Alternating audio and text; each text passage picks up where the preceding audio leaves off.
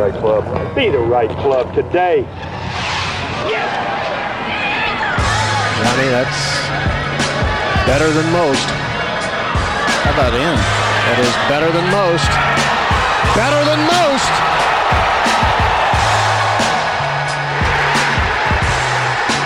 Expect anything different? All right, guys, welcome back to the podcast. Got a good one for you today. This was recorded last month at the Colonial. Sorry for the delay in getting this one out. We had a couple majors mixed in there and a lot of other stuff going on and a lot of more stuff that needed to be released timely. So kind of getting through our backlog of episodes we have recorded. And Joel, of course, finished runner-up at this year's Wells Fargo to Max Homa. We talk a lot about that. We get into the Sun Kang incident from last year at the Quicken Loans and all kinds of good stories. So please do stick around. Thank you for tuning in.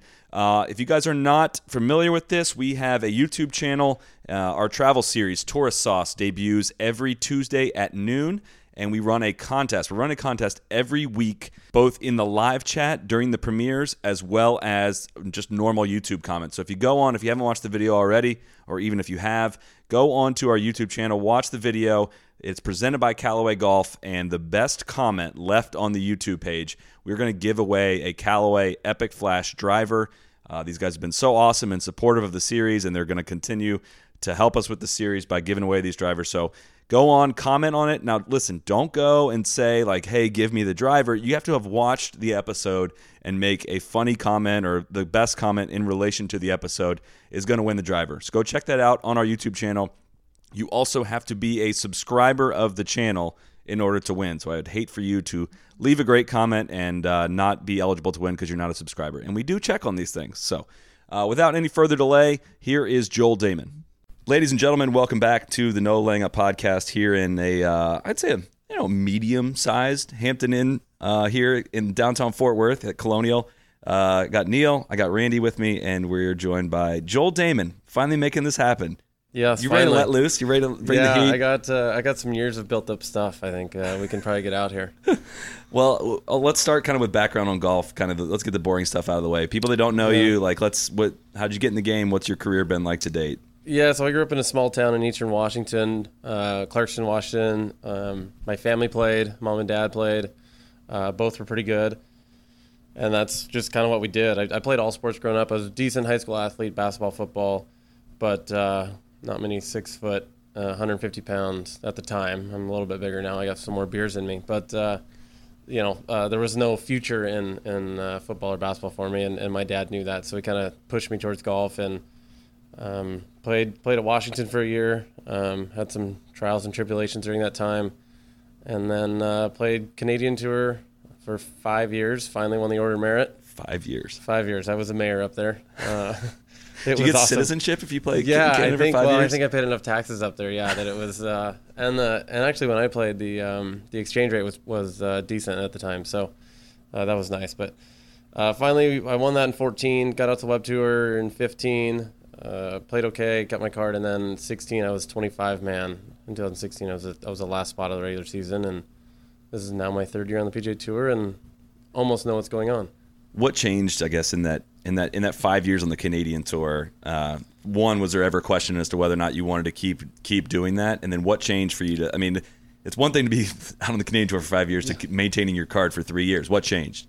Yeah, the first couple of years we had a great group of guys up there, and we partied hard, and it didn't matter. I mean, we're in Saskatoon, our first year up there, and my buddy's in second place. And no one's even sniffed it at that point up there. I mean, we're barely making cuts. Who's your buddy? Carlos Sainz Jr. Okay. He played on tour in 15, maybe 16.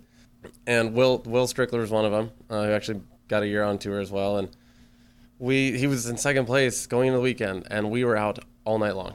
We were out literally until 7 a.m. in Saskatoon, Canada, and he went and teed off. And I actually shot 67 that day. Out till 7 a.m. you shot 67. And Carlos did not. What was your warm-up like that day? I don't remember. It was probably some beers on the way to the golf course, some Bloody Marys. It was not a good situation. Just sweating it out? Yes. So that was the first couple years up there. It was just an absolute Jesus. What's party. the craziest stop on the Mackenzie Tour? Saskatoon was sneaky fun. West Coast always great. Vancouver, Victoria. We went up to Fort Mac in the oil fields. Calgary and Edmonton, you have a pretty good time there. Calgary's Calgary's pretty good. The Wild West still. London, we had the Tour Championship in London, Ontario, which is 2 hours west of Toronto, and they have Western University there, which is just a major part of university, and guys got after it that week as well. Anything in Toronto? Toronto and I used to live there growing up. Yeah, we played at Peterborough, which is, and we played in Mississauga one time, I think. Mississauga, that's where we lived. Okay, right off Greystone, Grey Wolf, something. I think maybe Stone. Might be great. Listen, we'll take that offline. Yeah. There was. I want to hear more about beers before the round. Anyway, I mean, yeah, it was just an absolute. Well, I feel like that's what maybe that's what PGA Tour used to be like in the 80s in some way, and that's what European Tour was like at least at one point. But it's so I'm sure your lifestyle's changed, out here on this tour. But I mean, so what was your attitude towards your game at that point? Were you just young and dumb and just let it fly? Young and dumb. I got up there at 22. The money didn't. I had an unbelievable backer who was overly nice to me, and I never had to really worry about money. Now, we were still going 4 wide in a room, getting in a car for 8 hours sometimes. So it wasn't like we were doing, fancy things. But, yeah, it was one of those things, I just thought this was fun, and I recognized after, a year that all of the good players were not out with us. They were actually practicing and sleeping and doing different things. So, and then in 2012, I also met my now wife, and that changed a lot. I could imagine that would change things a little bit. Did she travel with you? She did not. She had to pay the bills. She worked 2 jobs to pay rent and put food on the table at home. So, yeah, 2012 is when Will Strickler got on tour that year. Maybe it was 11 he got on tour. Nick Taylor came out. He was my college roommate. Ben Hogan Award winner, really good. Won his rookie year on tour, and he was like, these guys do things differently. And if I was good enough, and everybody told me I was good enough, but I wasn't doing the right things, and kind of started transforming, kind of going that direction. And I still have a lot of fun, but there's time for golf now too. So in the 3 years since you've been on tour, what would you say, if there is something that was 80% of the improvement you made that has allowed you to, kind of stick around? This year, it's mostly putting for me this year. I think my rookie year I was 190th in putting, on the last on tour. It was bad. I've always hit the ball pretty well. But for me, it's mostly mental. It's staying patient, believing in myself. But patience, proper strategy. Sometimes I have to lay up, unfortunately. I don't hit it forever. We can cut that out. I know it's disappointing. We'll fix that in post. But it's just being who I am and staying true to that and having more fun with the game as well.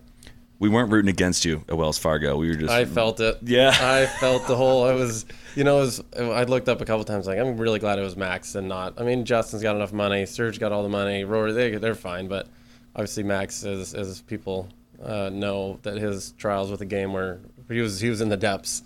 And so I was pretty happy for him there. Well, it made me feel a lot better. If Max didn't win, I definitely wanted you to win. It made me feel better. Look at the clip afterwards of you, he's on FaceTime with Lacey, and you're chiming in, you guys are buddies, and you were seriously legitimately happy for him. I was super happy for him. Yeah, it's.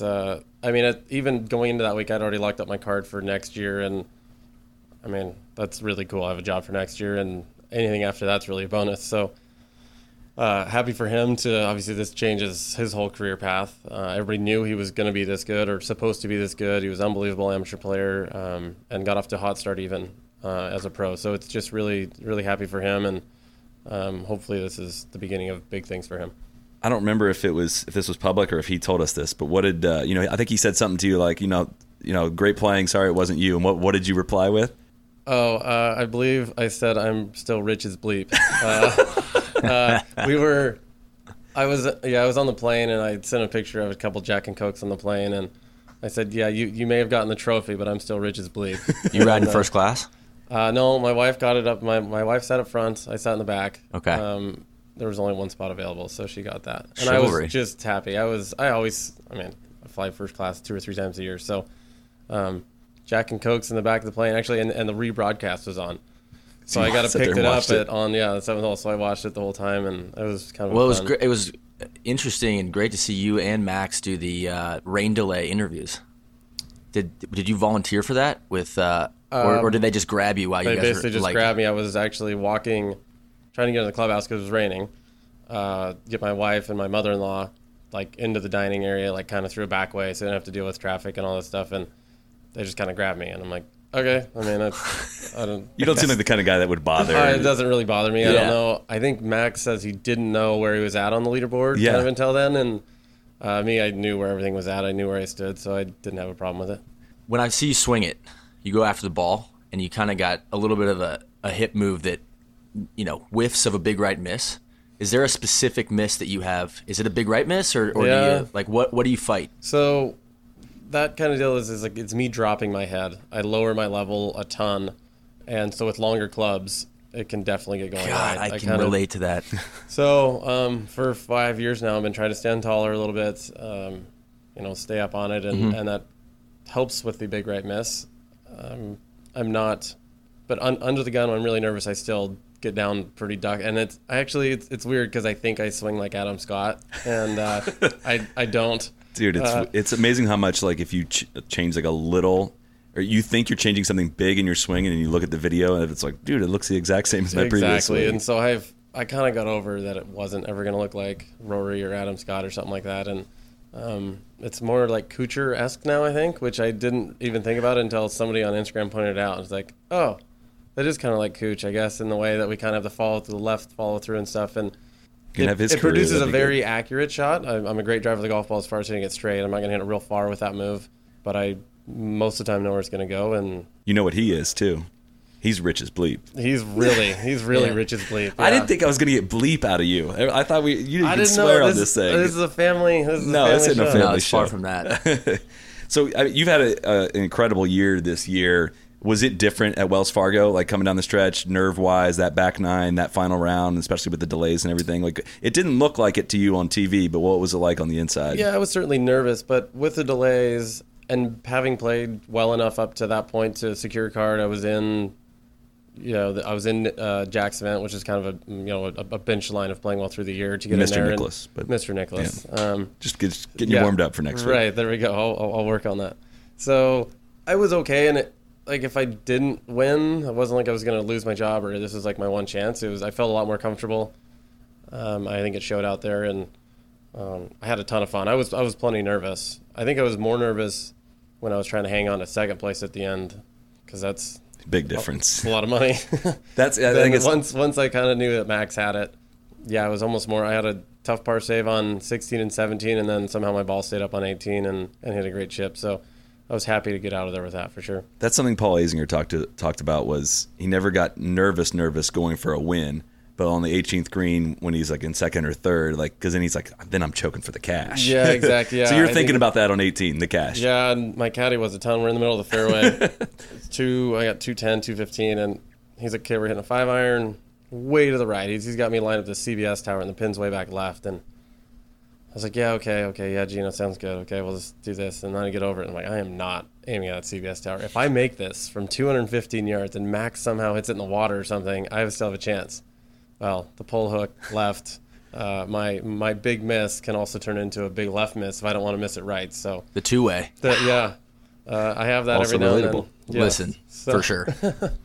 And thankfully it stayed up. And but I would like over that it's a very simple chip. I had a great lie.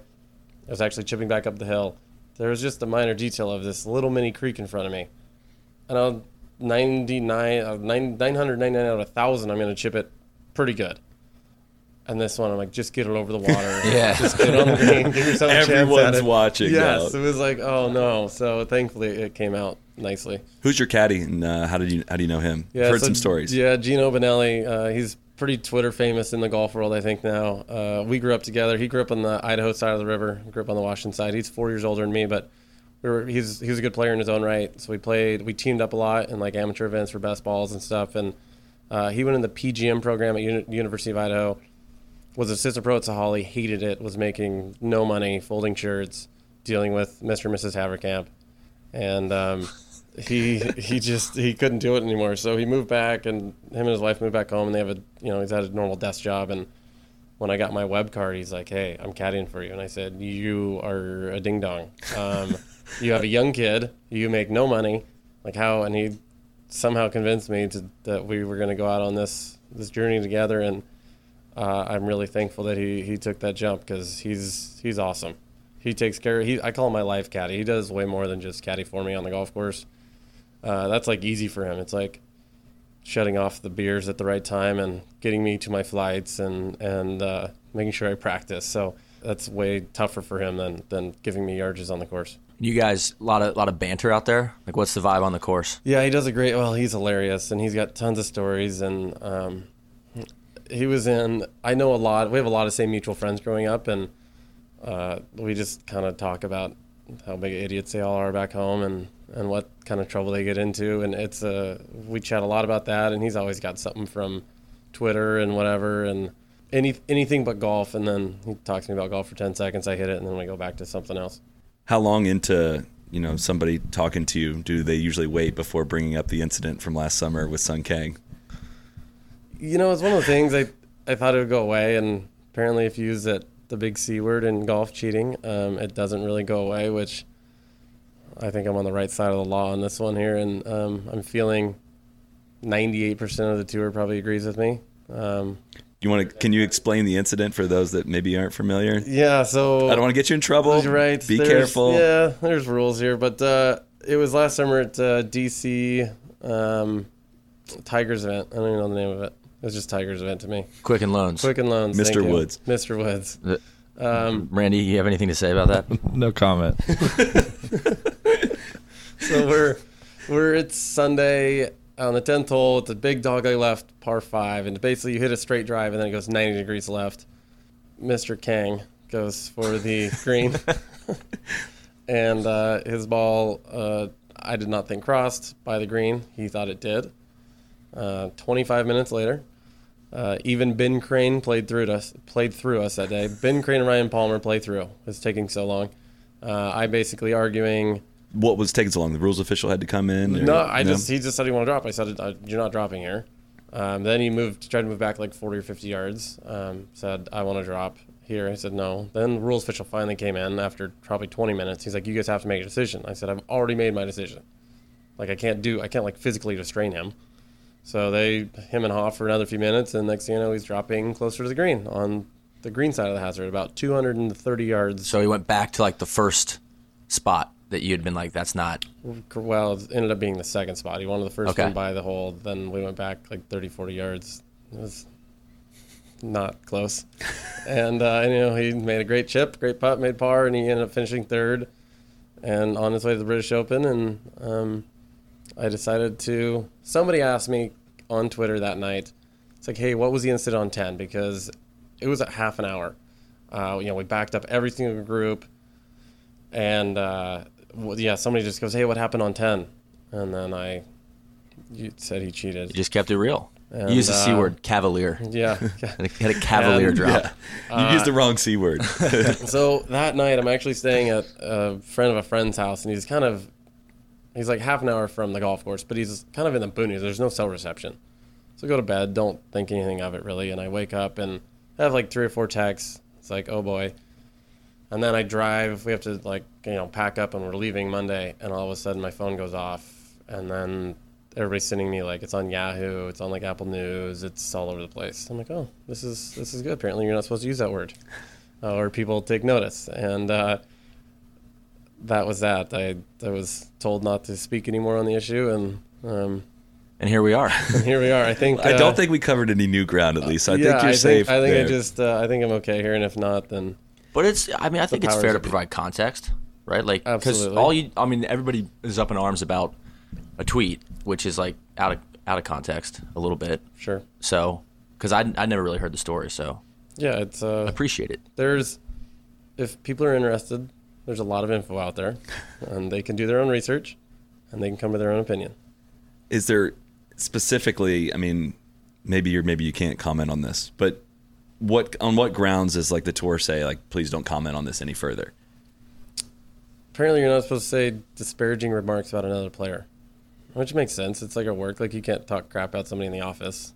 You can't really talk crap about, but I thought I was just speaking the truth. But you're not allowed to tweet mid-round, which I realized also at Valero this year. What happened there? And you're not allowed to use poor language. So I'm San Antonio. I I'm the first. It's Sunday, and I'm the first off 10, so I'm in like 20. I'm like right in the middle of the field, whatever. A good round could top 10, really good top 20, like nice payday. I get off to a terrible start. I'm on my way to shooting 80, and we're on the back, and we catch the lead group, and that's always gonna be the slowest. And there's some drivable par 4, there's par 5, so we're all stuck. Anyway, so I pull out my phone and don't care at this point. Maybe looking at a different flight home, texting my buddies, figure out what we're drinking tonight. And I pull up Twitter, because why not? And notifications on there. It's like Joel Dahmen, there's like at Joel Dahmen loves making 6s on par 5s this week. I'm like, well, that's weird. I just played a par 5 and I just made par. So I tweeted at whoever this random guy was, like, hey, I just made a par, asshole.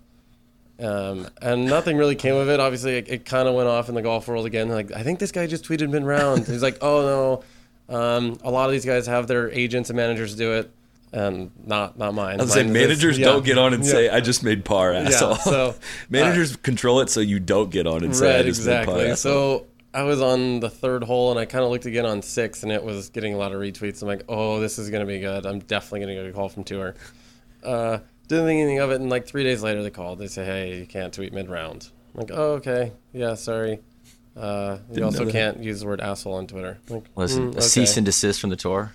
Basically, it was fine. Another thing we can relate to. Yeah, so we're all, I love the tour. You guys do great.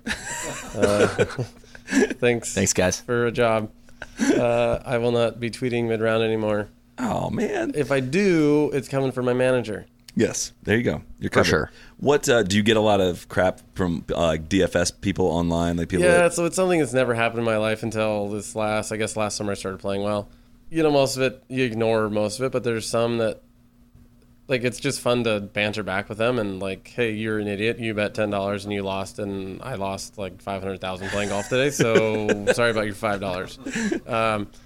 It's interesting. Obviously, like the good players are the common, like they all understand, like they deal with it, and it's kind of interesting. So I'm getting it more, and actually there's one guy, just Carl, who told me he's bet $10 on me this week, and I said Carl's back. So I think that's got some traction on my Twitter right now. That's very entertaining. Carl's back. Fashion question: bucket hat. When did it start?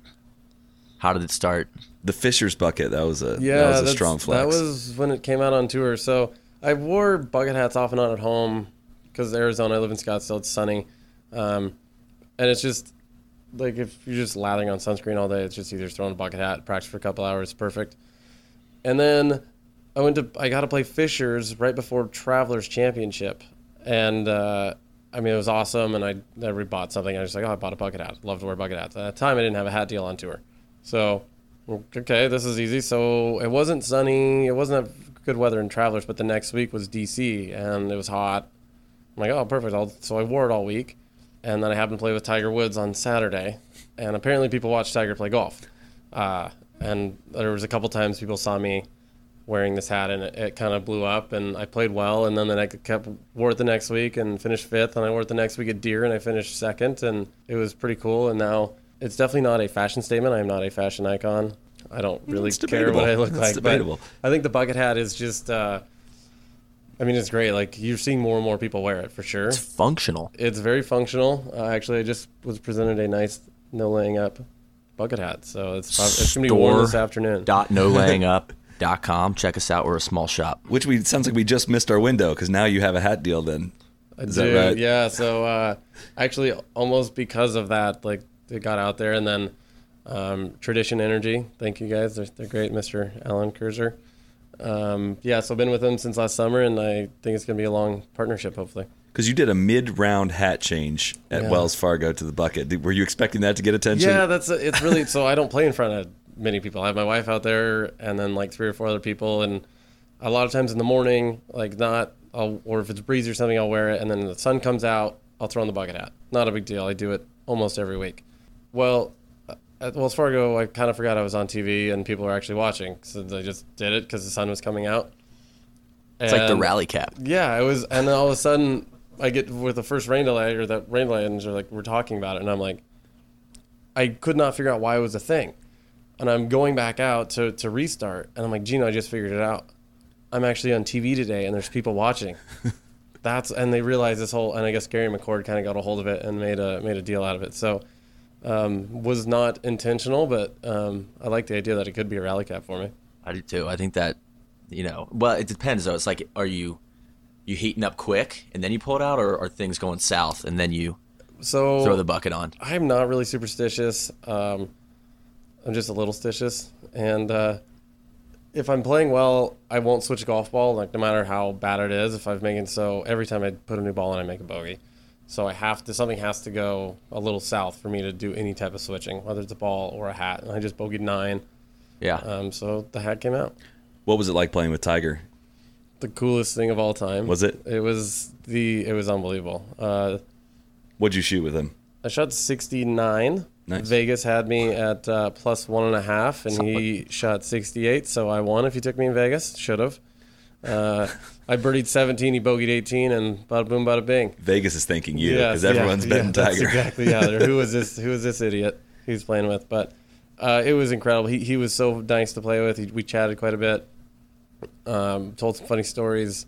I mean, you're in awe of him. And then with me, he made 4 birdies in a row in the front to get to like second or third at the time because we were playing pretty well. And it was so loud. I've never seen that many people before. And I think that really boosted me going forward, because if you can handle that atmosphere, then like being in contention is about the same or not even. It's not quite on that level. So, and I think the next month or so it proved itself. Could you imagine playing like in front of a crowd like that every week, or what he No, goes through? Did you get many Go Joel chants out there? Yeah, there was 2 or 3 maybe. It was like, the really drunk guy who was just like, hey. The guy that had you in fantasy. Yeah, exactly. And you're like, who the fuck is Joel Dahmen? Did you hear any like whispers like that? Like, My who's wife this guy? heard it all day. Yeah. So she's out kind of like navigating, and she said it was, she was just laughing. She also said if I ever play with him again, she's not going out because she can't see much and it's just a mess. Yeah. That's what I think a lot of people attending tournaments don't realize, that when they're watching a player and there's a small crowd around and they're commenting on the player, the people that are watching that player are probably friends and family. Yeah. Are there any good stories of that, like friends overhearing stuff that random fans say? Yeah, it's almost always with me. It's like, who is that guy? Or it's, wow, he looks like an idiot wearing that hat, or he's so stupid for wearing that hat.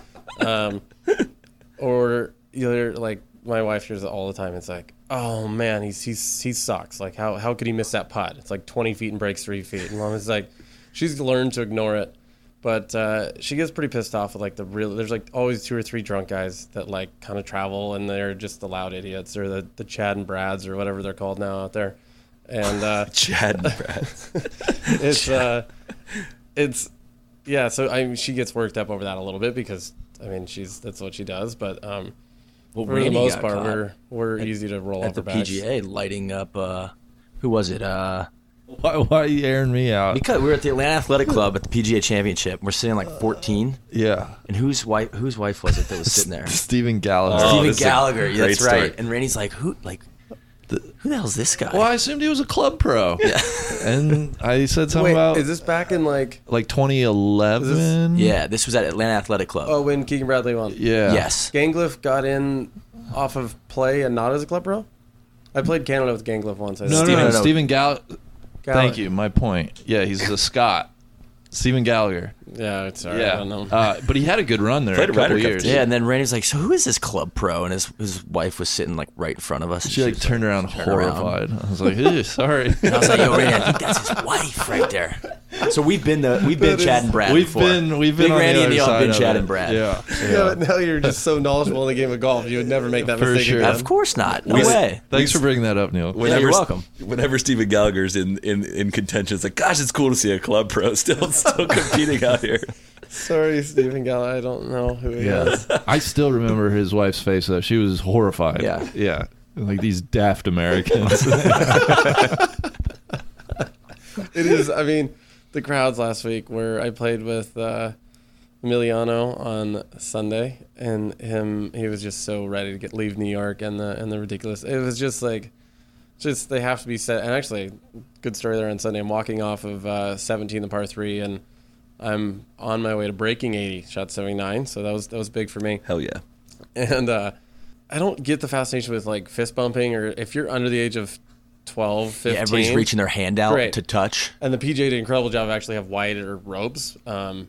And that was great because some events like you have to like kind of squeeze through and You can't avoid them. you can't avoid them. And this guy, and I high five 2 or 3 young kids, great. And this guy's like, hey, yelling at me, sticking his hand out, and I look at him with like, dude, you're like 35, I'm not touching you. Go on. Hit my shot, and now we're walking back kind of past him, and I look over and this guy goes, Dahmen, you suck. Like, vicious. Like, he meant it, and he was being mean. It wasn't like, what's smiling. So as I look over, he ducks down behind his friends. So my caddy, Gino, was like, why are you hiding? Why are you hiding? And I was just kind of laughing at him, and Emiliano was, like, losing it. He was some choice words that were pretty loud and yelling at this guy, and we were walking. He's like, I am just so sick of, like, because there's only 4 or 5 of them that ruin it for everybody else.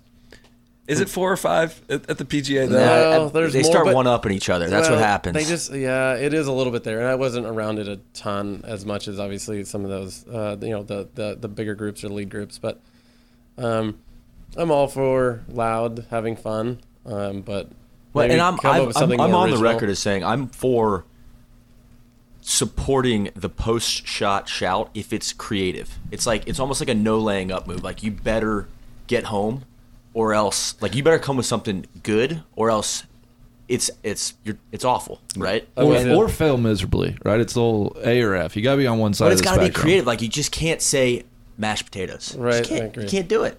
I'm What's the best completely yell with- you've heard? I don't hear many out there. Dahmen, you suck. Yeah, that was actually somebody yelled poof at me. I was playing with.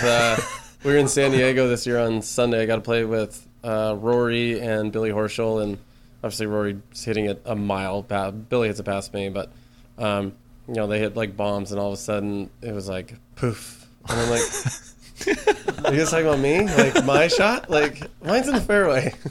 I like that. That's good. I did have hybrid in versus Rory's 7-iron, but it's fine. We don't have to incorporate that one. You shouldn't have ever said that, because now people are going to go follow you and say that. My 166 mile an hour ball speed isn't quite catching on anybody's radar. Sometimes if I hit it high, they like it though.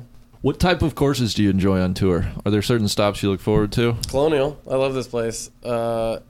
It's tight, tree lines, not a bomber's. I mean, a bomber's going to play well anywhere. But Explain that a little bit, though, like Bomber's Paradise versus Bomber playing well kind of anywhere. Yeah, 'Cause I think it so- can get misconstrued a little bit. yeah, and I'm not maybe up to date as much as you guys are, and Fried Egg and some whoever else. And Blair, obviously Zach Blair is big into that stuff. I don't. But like last week at Bethpage, we're all gonna miss fairways. It's all tight, and if I can hit at 330 and miss a fairway, I can hack it around the green like Brooks does. Well, every time I missed a fairway, I had to literally hit it 50, 60 yards. That's all I could get out of it, and because I'm 200 yards away from the hole. So I'm hitting 4 irons, 5 irons, hybrids in all week, and if I hit in the rough, it's just auto bogey. You have to slap it out. Where, if you do that, and around places like this, I can compete. We're all hitting it to spots more so around here. Now I have to hit my driver to some spots where they're hitting 2 irons and stuff. But also around a place like this where if you hit it in the rough, you can still have a fun shot to get around the green. You might have to curve it around a tree, low, high, whatever it is, but you can still get it around the green. And then you have more strategy that way as far as missing it on the correct side. If most time the inside of a dog leg's bad, so hit it the outside, you'll have a shot at the green. Chipping uphill, putting uphill versus, a short-sided shot. I think that's a lot more fun to play and fits into more of me than just hit it as far as you can and then hit it as far as you can and hopefully it's in the good spot. Because I think people, can maybe assume that either whatever we say or whatever, proponents of kind of more balanced approach say, it's not like hitting it far and straight is a skill and it Certainly. should be rewarded. I have Right. and that's not the point. Like I think anyone's trying to make. It's just like it shouldn't be safer to hit it further. Like Right. it shouldn't just be like PGA. It was just a prerequisite to hit it really far. Like you said, everyone's going to miss fairways. So Right. having that distance, regardless of whether or not you're straight, was a huge advantage. Or just not every week. Yeah. Right? That's Like right. I And have it's no not every problem with week. Bethpage because that is the best version of you better hit it long and straight and the rough Right. is thick. But it's just when every course turns into that, you don't see a lot of variety sometimes. Certainly.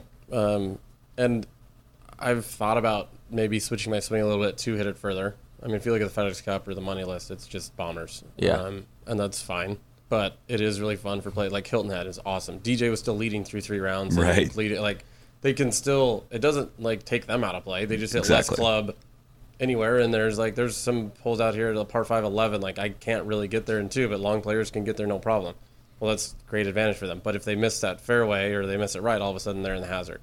And there's spots where I can lay short of bunkers this week if I can't fly them, where they can still get up and fly it over them. But for me, I'll just play more position golf out here, and I like that. Small greens is great too. I think you have to be very accurate and miss it in the right spot, which I think is important.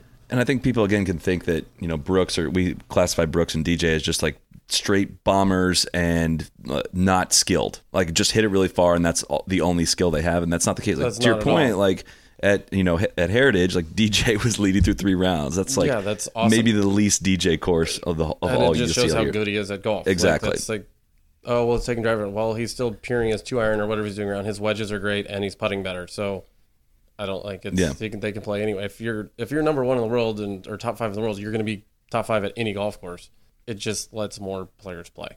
Yeah. Which I think is fun. All right, I got a couple speed round questions for you. Okay. If we opened up your Spotify or music app right now, what would be playing? It would be country, but I don't watch movies and I don't listen to much music. What do you do in your spare time? Like during a tournament week, what do you do? Do you go out a lot or? So my wife has a food blog, Travel Eats and Treats on Instagram. No free ads. We're not doing that here. Eats, Come on, travel, man. eats, and treats. Definitely checking that out. We'll invoice her for that. You have any idea how much that real estate's worth? So she loves food. She's an incredible cook at home, and she loves finding holes in the wall, wherever we go, and end up eating really good food. And it's not like, oh, we're going to Ruth Chris, we're going to the most expensive steakhouse. No, we like to go where, like last time I went to Velvet Tacos here in Fort Worth. Unbelievable. They have 20 different tacos to choose from. They're all really good, and we like finding those little holes in the wall, and that's kind of what we do basically. We play golf, and then we go find places to eat and little cafes or little bars that are really fun. So on the subject of, you don't watch many movies, you don't listen to much music. Tron actually tipped me off that you're a reader. Usually have a couple books with you. I do, yeah. Can I ask what you're working on now? Yeah, Ego is the Enemy is the one right now. I think Rory actually talked about that one a while ago, but I've had that one long before Rory got his. I love reading about like Navy SEALs and that stuff. So Zero Dark 30, American Sniper, stuff like that, and how crazy those guys are and what they do. I love that stuff. Getting more into history, World War II stuff is pretty interesting to me right now. I love biographies. Anything. I don't do fiction very well. Okay. Yeah. What's the goal? I mean, is it just kind of a bettering of yourself, or? Yeah, and just maybe understanding everything more. I never cared about the why. It was always just tell me how and I'll figure it out. And now I'm getting more into the why of things, and it's almost scary when you're going down that road, because then you can know too much, and then it can kind of screw with you a little bit down that way. But I think just understanding myself and how I think, or how even just other people think, and how stuff like that works is very interesting to me. Is that your issue? You know too much now? No, certainly not. I do. Way too woke. Yeah, I know enough to help myself out on the road. Like I don't have my coach out here every week, so that's not like I can fix myself a little bit, which is nice. Do you follow golf when you're not playing every week? I do, yeah. And I think it's more so just hanging out, like just seeing what the peers are doing. And it's not like it's it's weird. I didn't always watch the tour, but since I've been on tour, I'm like follow it religiously every week now. Great pronunciation of tour, by the way. Tour. That's where they're wearing off on you pretty well. Did you enjoy the Byron Nelson this year? Randy, quit asking gotcha questions. Yeah, I didn't watch it a ton. I just wanted to laugh. We can move on. I mean, I think that golf course has good bones. I think it could be firm and fast. They got rained on. What are you going to do? Yeah, that was not a course question, by the way. All right, Neil him with another rapid fire. Dallas is great. I like Uptown Dallas. I want to take it full circle to something you said earlier. You said you grew up playing basketball. Yeah. If you had to describe your game in the form of a current or former NBA player, who is most like you on the basketball court? John Stockton. Really? Yeah, he's a Spokane guy, Sotora's way, Gonzaga. Grew up emulating him a little bit. And you were a pass point pass first point guard? I was not great at creating my own shot. I could catch and shoot just fine, but loved to kind of dribble drive and kick out and pick and roll. I enjoyed that. A great weak side rebounder. You put me in that 2-3 zone, the bottom half, and the ball just kind of came to me a lot. That was fun. Didn't love playing defense, but my coach yelled at me all the time, so I had to play a little bit more. What about talk to us about the Supersonics? Oh, such a sad thing, isn't it? It's worse. It's like you'd think like you would be okay, and then like Portland's playing well now, and we're kind of rooting for them a little bit. I love Steph Curry, love watching him play, and just the Warriors as a whole. I guess I'm a pretty bandwagon Warriors fan. Me too. And it's just so sad with the song. I mean, it's when you dig through it all and you realize David Stern, the commissioner at the time, Clay Bennett, the owner of OKC, just basically stole it. And Howard Schultz, who is running for president, which is laughable. It's Randy's boy. Yeah, the owner of Starbucks. He just the way it was ripped away, he sold it to. They all knew it was going down. It was just brutal. And now because our Mariners suck, we haven't made the playoffs since 2001. Seahawks have been great for the last 6 years now, 7-8 years. So that's fun. But we need our song, and we're getting a hockey team, so that's huge. Pretty excited about that. But where are they coming from? The hockey team. I didn't know about that. Expansion. Expansion? Because the Atlanta Thrashers are now the Winnipeg Jets. Right. Which is much deserved for Winnipeg. Yeah. I don't think anyone in Atlanta was like... Except for Stu Sink. He was heartbroken. I wasn't too broken up about it. I mean, they just didn't get enough support down there. Yeah, so we have a couple minor league teams around Seattle area, and they always sell out, and they're huge. So I think hockey will be big in Seattle, and I'm going to hop on that bandwagon. Any like murmurs about NBA team? Yeah, so we have to get the hockey team, build this arena. You can go crazy in depth on this, but we have Chris Hansen's tried to build his own arena with his own space, but the port is blocking it because the lawmakers in Seattle are ridiculous. And so they're redoing Key Arena, the old Key Arena, and it's terrible, and it's going to cost them an extra $500 million or something crazy. But anyway, hockey team will go there for a while. If we do a good job with them, hopefully this arena gets built, and then we'll have an NBA team in hopefully 5-6 years. But the problem is they're not going to come. We're going to have to steal somebody else's team. You don't want to do that after what we've been through. We'd feel bad about it, but we were pretty sure New Orleans was going to come to us, and then they somehow got the number one pick. So everybody in Seattle is like screaming, it's rigged, conspiracy, that whole deal. I was surprised to read this because I feel like this is kind of the media story that would be like, because when a guy comes on screen, there's like 3 things about every player that everyone says. But I was surprised to read that in 2011 you're diagnosed with testicular cancer. Yeah, so it was February or March of 2011 was diagnosed with testicular cancer. Removed it, a little bit of chemo through May, and then I was back on the golf course in June. So pretty easy for me, but still pretty scary. With the cancer history in my family, I lost my mom in 2005 to cancer. My brother had testicular cancer in 2009. So it was, I had plenty of history with that. And was it more on your radar because of that? Was it something you were checking for regularly? No, not at all. I mean, just being a typical dude sitting on the couch, playing with yourself, and felt a lump. Yeah, exactly. It's so if you're men under 35, it's pretty common actually. So yeah. I think you have a lot of those. So rub your balls. I think Tom Green has a song. The old comedian, rub your balls, tease your balls, that way you don't get cancer. It's true. It helped. I feel bad laughing at that. I'm like, it's like super high success rate of cures. So I'm healthy now. My brother's healthy, and yeah, we're good now. So we were trying to get a little background info on you, and actually Max said 2 things. He said, ask him about his round in Springfield and how you felt. And then he's fascinated by sometimes your warm-up routine and apparently how random it can be. Yeah, that's fair. So maybe the biggest story of my career until last summer was Springfield, Missouri on the Web Tour in 2015. It was my first year out there. And I teed off in the morning, and you have to make so many birdies there. I think I shot 4 or 5 under for 2 days, and I was like, oh, that's going to miss a cut. So we go out, start drinking. We ended up playing like a par 3 course under the lights with my caddy and a couple other buddies, and a bunch of beer. Ended up getting a fireball. And it was late, and all of a sudden I have a text from the tour. It says you tee off at 7:30 with Craig Barlow. And I'm like, I made the cut. Oh no. So continue to drink, obviously, because at that point there's no turning back.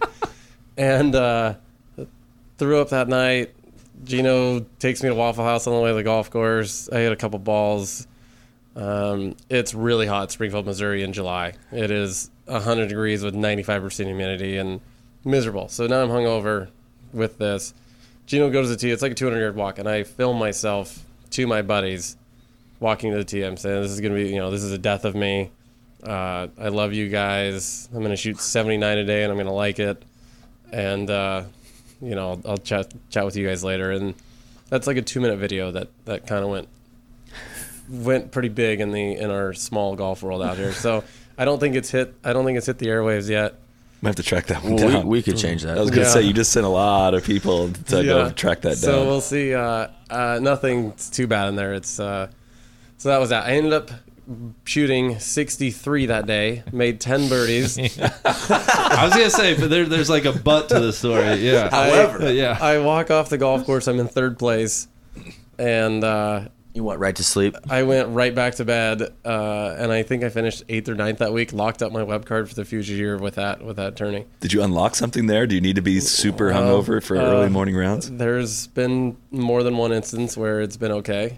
You can't poke the bear too often, though, because then you just feel bad when it doesn't work out. But every now and then, it's okay to, if you're in last place, to just go get it out of your system and try again the next week. But to the other question, warm-ups. Dominican this year, I wasn't going to play, but I was playing well.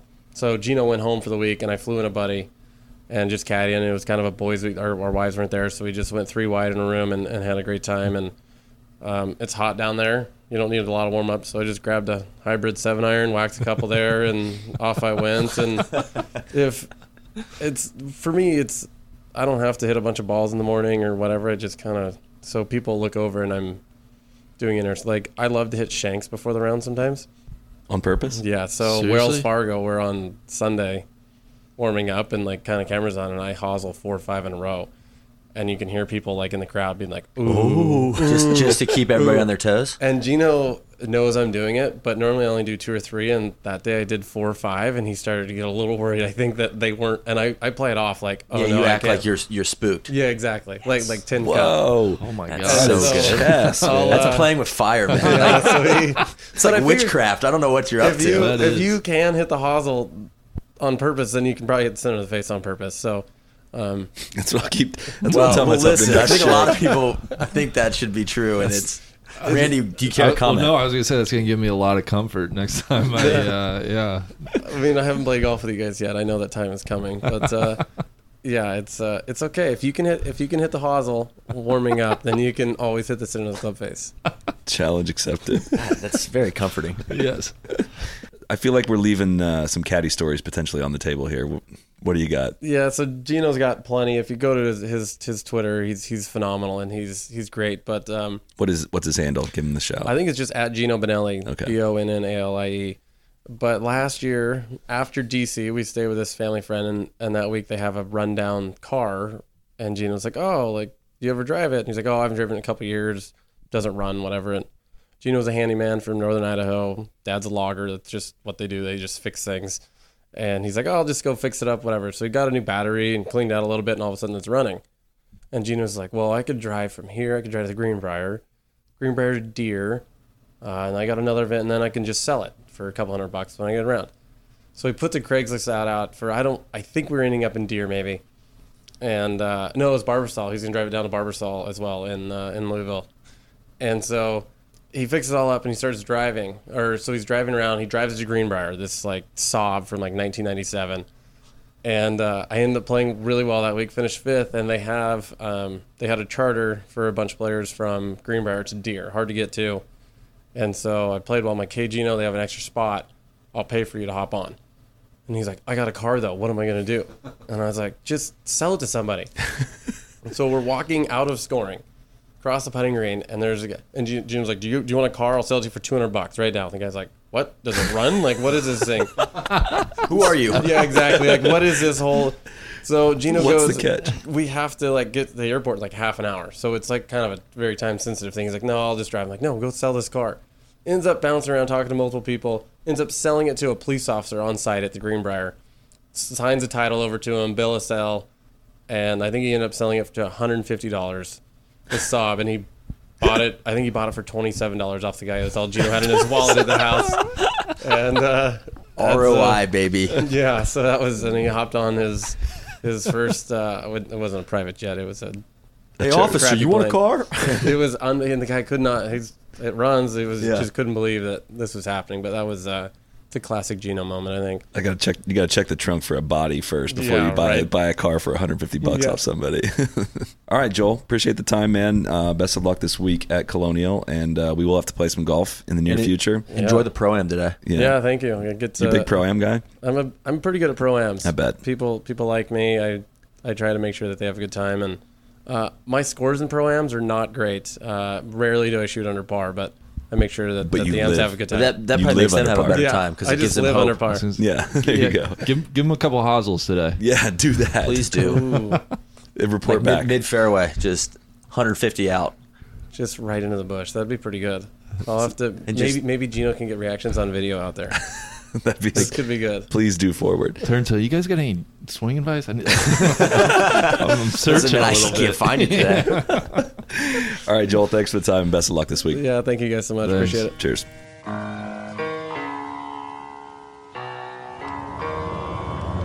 Be the right club. Be the right club today. Johnny, that's better than most. How about in? That is better than most. Better than most!